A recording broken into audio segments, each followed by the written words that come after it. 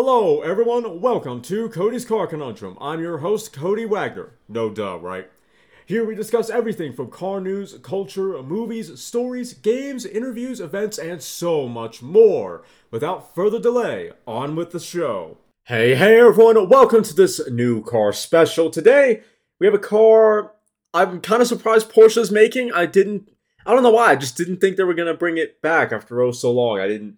Once again, came as a shock to me. I'm like, oh wow, they're actually doing this? I didn't believe it for a second. But I am talking about the 2023 Porsche 911 Sport Classic, as it will make you go woof with its houndstooth seats, decals, depends on who you ask. Me, definitely. Porsche is a master of producing limited and special edition 911s to keep its core fans constantly engaged, and their latest offering, the new 911 Sport Classic, is betting on nostalgia to get those bank accounts rolling. Some of you may remember the original 997 generation Porsche 911 Sport Classic from 2009. That's what I'm talking about. That was made in a mere 250 units, all sold within 48 hours of its debut. The fresh incarnation of the Sport Classic series follows the same path, that you might have a few more slim chances of acquiring one, as Porsche will build 1,250 examples of the 992 base model. This is also the first time that a Sport Classic model will be offered for sale in the USA. I wonder why it took so long. While the 997 Sport Classic was built around the Carrera S of the time, producing 402 horsepower, Porsche went ballistic with the new version, basing it off the wide-body 992 Turbo S. That's why it's got the turbo front end, using the same 3.7-liter twin-turbocharged flat six. However, whereas the Turbo has 572 horsepower and 553 pound-feet of torque, and the Turbo S 640 and 590 pound-feet of torque, both offered exclusively with all-wheel drive and an 8-speed dual-clutch automatic, the Sport Classic's flat six is detuned to 542 horsepower and 442 pound-feet of torque, with a 7-speed manual gearbox driving the rear wheels only. That I like. I love to hear that. That makes it the most powerful manual gearbox model in the 911's range. Porsche says that it revised the engine mapping to deliver output compatible with the Sport Classic's layout. No other performance figures were released, but given the setup, it's safe to assume that it will lag behind the 911 Turbo's 2.7 second 0 to 60 or 0 to 96 km per hour sprint time, despite weighing around 70 kilograms or 154 pounds less. In essence, the Sport Classic slots between the GTS and the Turbo model in terms of performance. Other standard features include a tweaked version of the Porsche Active Suspension Management, or PASM, ceramic composite brakes, Porsche Dynamic Chassis Controller PDCC, rear axle steering, the Sport Chrono package, and a specially modified Sport exhaust system that should sound louder inside, as Porsche has removed some insulation from the cabin. When it comes to appearance, it's all about those retro vibes from the brand's storied past. But before we get into the details, it's worth noting that while the Sport Classic retains the 911 Turbo's wide hips, oddly, it ditches the latter's rear air inlets. The most evident changes on the outside begin with the throwback ducktail spoiler that takes inspiration from the 1973 Carrera 2.7 RS and the 20-inch front and 21-inch rear 5-spoke alloys with black trimmings that pay homage to the 1967 911S, but which aren't near as cool as the black center fuchsia style, perhaps, rims worn by the 997 Sport Classic. The special edition is painted in a similar model-exclusive sport gray metallic color to the last car, with two lighter gray stripes running across the top. If you don't fancy that color, solid black, agate gray metallic, and Gentian blue metallic will also be available. Then there's the Porsche and racing-style number scripts on the sides, but at least Porsche's designers avoid going full Herbie the Love Bug, restricting their placement to just the doors. The other good news is that beyond being able to specify the digits between 1 and 99, insert adolescent Elon Musk's Twitter joke here, those... adolescent Elon Musk Twitter joke? Maybe he'd make a 69 joke. I'm not so sure about that, though. Those graphics are intentionally applied as decals rather than paint, so you can remove them anytime you wish. Other design elements that are unique to the limited model include a fixed spoiler lip, gold-colored badges, and a carbon fiber reinforced plastic or CFRP hood that's not offered on the 911 Turbo models and which dips in the center. That indentation matches the carbon double bubble roof that is also special to this edition. The real treat, however, is once you step inside the 911 Sport Classic, as Porsche went with a houndstooth pattern known as the Pepita design, hopefully I got that right, for the seats, contrasted by light classic cognac leather that also adorns the bottom half of the dashboard and door panels. If you squint at the photos, you may also see that there's a very thin piece of dark Paldio wood, hopefully I got that right, trim running across the dashboard.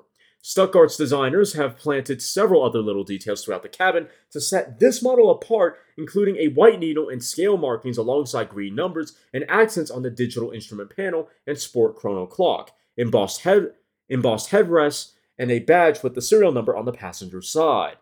Furthermore, along with owning a limited edition model, 911 Sport Classic owners will be able to purchase a unique watch from Porsche Design to go with their car at an additional cost, of course. So how much does the whole car cost? Porsche said that the first examples will arrive in North America in late 2022, with pricing information to be announced closer to market arrival. However, we already know that in Germany, where it goes on sale in July, the new 911 Sport Classic is priced on €274,714, or nearly $290,000 at today's rates of the free-falling euro, or around €80,000 or $85,000 more than the 911 Turbo. In the States, the Turbo starts from $174,300, if you can find one at MSRP, that is, so the Sport Classic should be priced in the neighborhood of $260,000. But you better hurry up and get your Porsche dealer on board ASAP, as used examples of the older 911 Sport Classic have sold for multiple times over their MSRP in recent years, and there's no reason not to believe that this won't happen again. Alrighty, hard stats out of the way, let's talk about the looks. And honestly, I kind of want to see if I can find an interior shot here. An in-depth one, anyway. I want to see what the interior is like, because I'm sure to some extent it's going to be traditional 992, but I really want to see that houndstooth interior, or the houndstooth seat inserts. Most of the reason why is that when I heard the houndstooth, I was like, wait a minute. That's an option in the Challenger now for a Challenger interior. So that was quite surprising to me.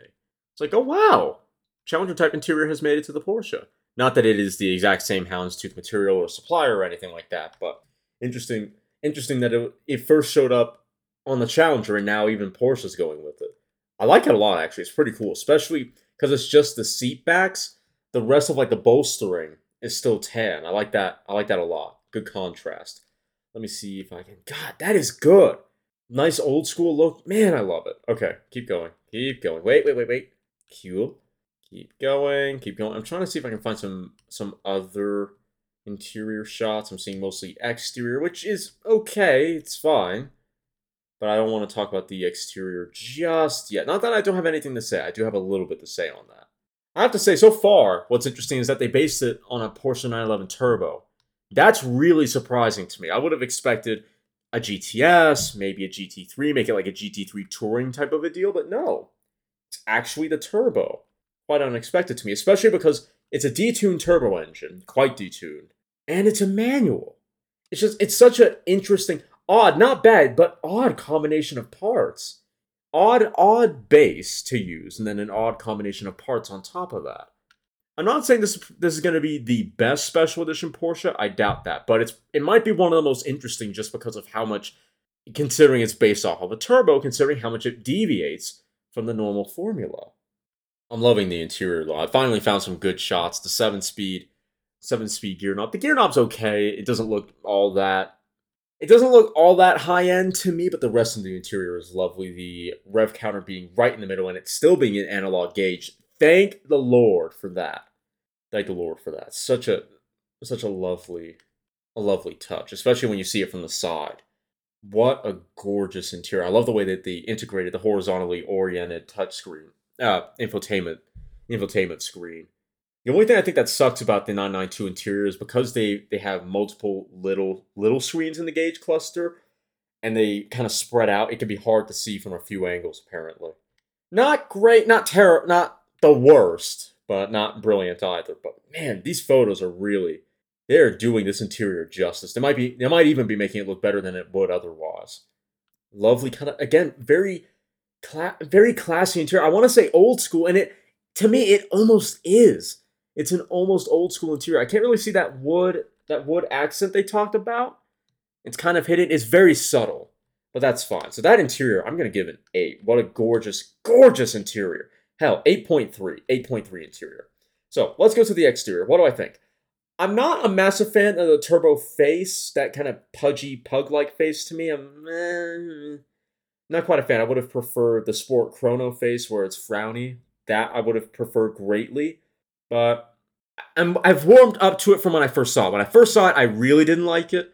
Or at the very least, I disliked it a lot more than now. At this current moment in time, it's okay. It's okay. It looks good. Not my favorite, but it works. It works now. I've grown to like it, if only just. So the front I would give probably a 7.3. It's a 992 face, looks good. This front 3/4 shot that I'm looking at though, the silhouette, the profile of this car, 9 out of 10. Have to give it a 9 out of 10. That ducktail spoiler, my God. Famskis, that ducktail spoiler makes the car. It gives the 911 profile that athleticism, almost a sense of mischievousness to me, because it's not just flat, it's not just reserved. There's a little bit of sportiness to it. There's a whiff of fun about it. There's a whiff of sport about it. And I get it, sports car, but it makes me think of an old Le Mans car. An old Le Mans car. Like a Porsche 912, like an early 60s 911 meant for Le Mans. That's what it makes me think of. Almost a race prep street car. Almost a GT car, like a Mille Miglia type of car, right? That's what it makes me think of, and it's so cool. And the best part is that it sticks up quite a bit. It's not a tiny little thing. It's a proper 911 ducktail spoiler. It's not a whale tail, because that's something different. God, it's so cool. I think the only thing I'd wish is that it was a little wider. The height is perfect. I just prefer it to be a little wider, but yeah. It really adds the sportiness, because as I said, it's like the ducktail spoiler from the Carrera 2.7 back in the 60s. It's like that modernized. It really adds that race car aesthetic that I think a base 911 should have. It adds that racy look a 911 should have. And with the turbo face, to me, it's a perfect blend, a perfect balance of a little bit of restraint and a little bit of sportiness. It's a 911 turbo with the vibe of a GTS. That's kind of what it is, and that's what makes it so brilliant.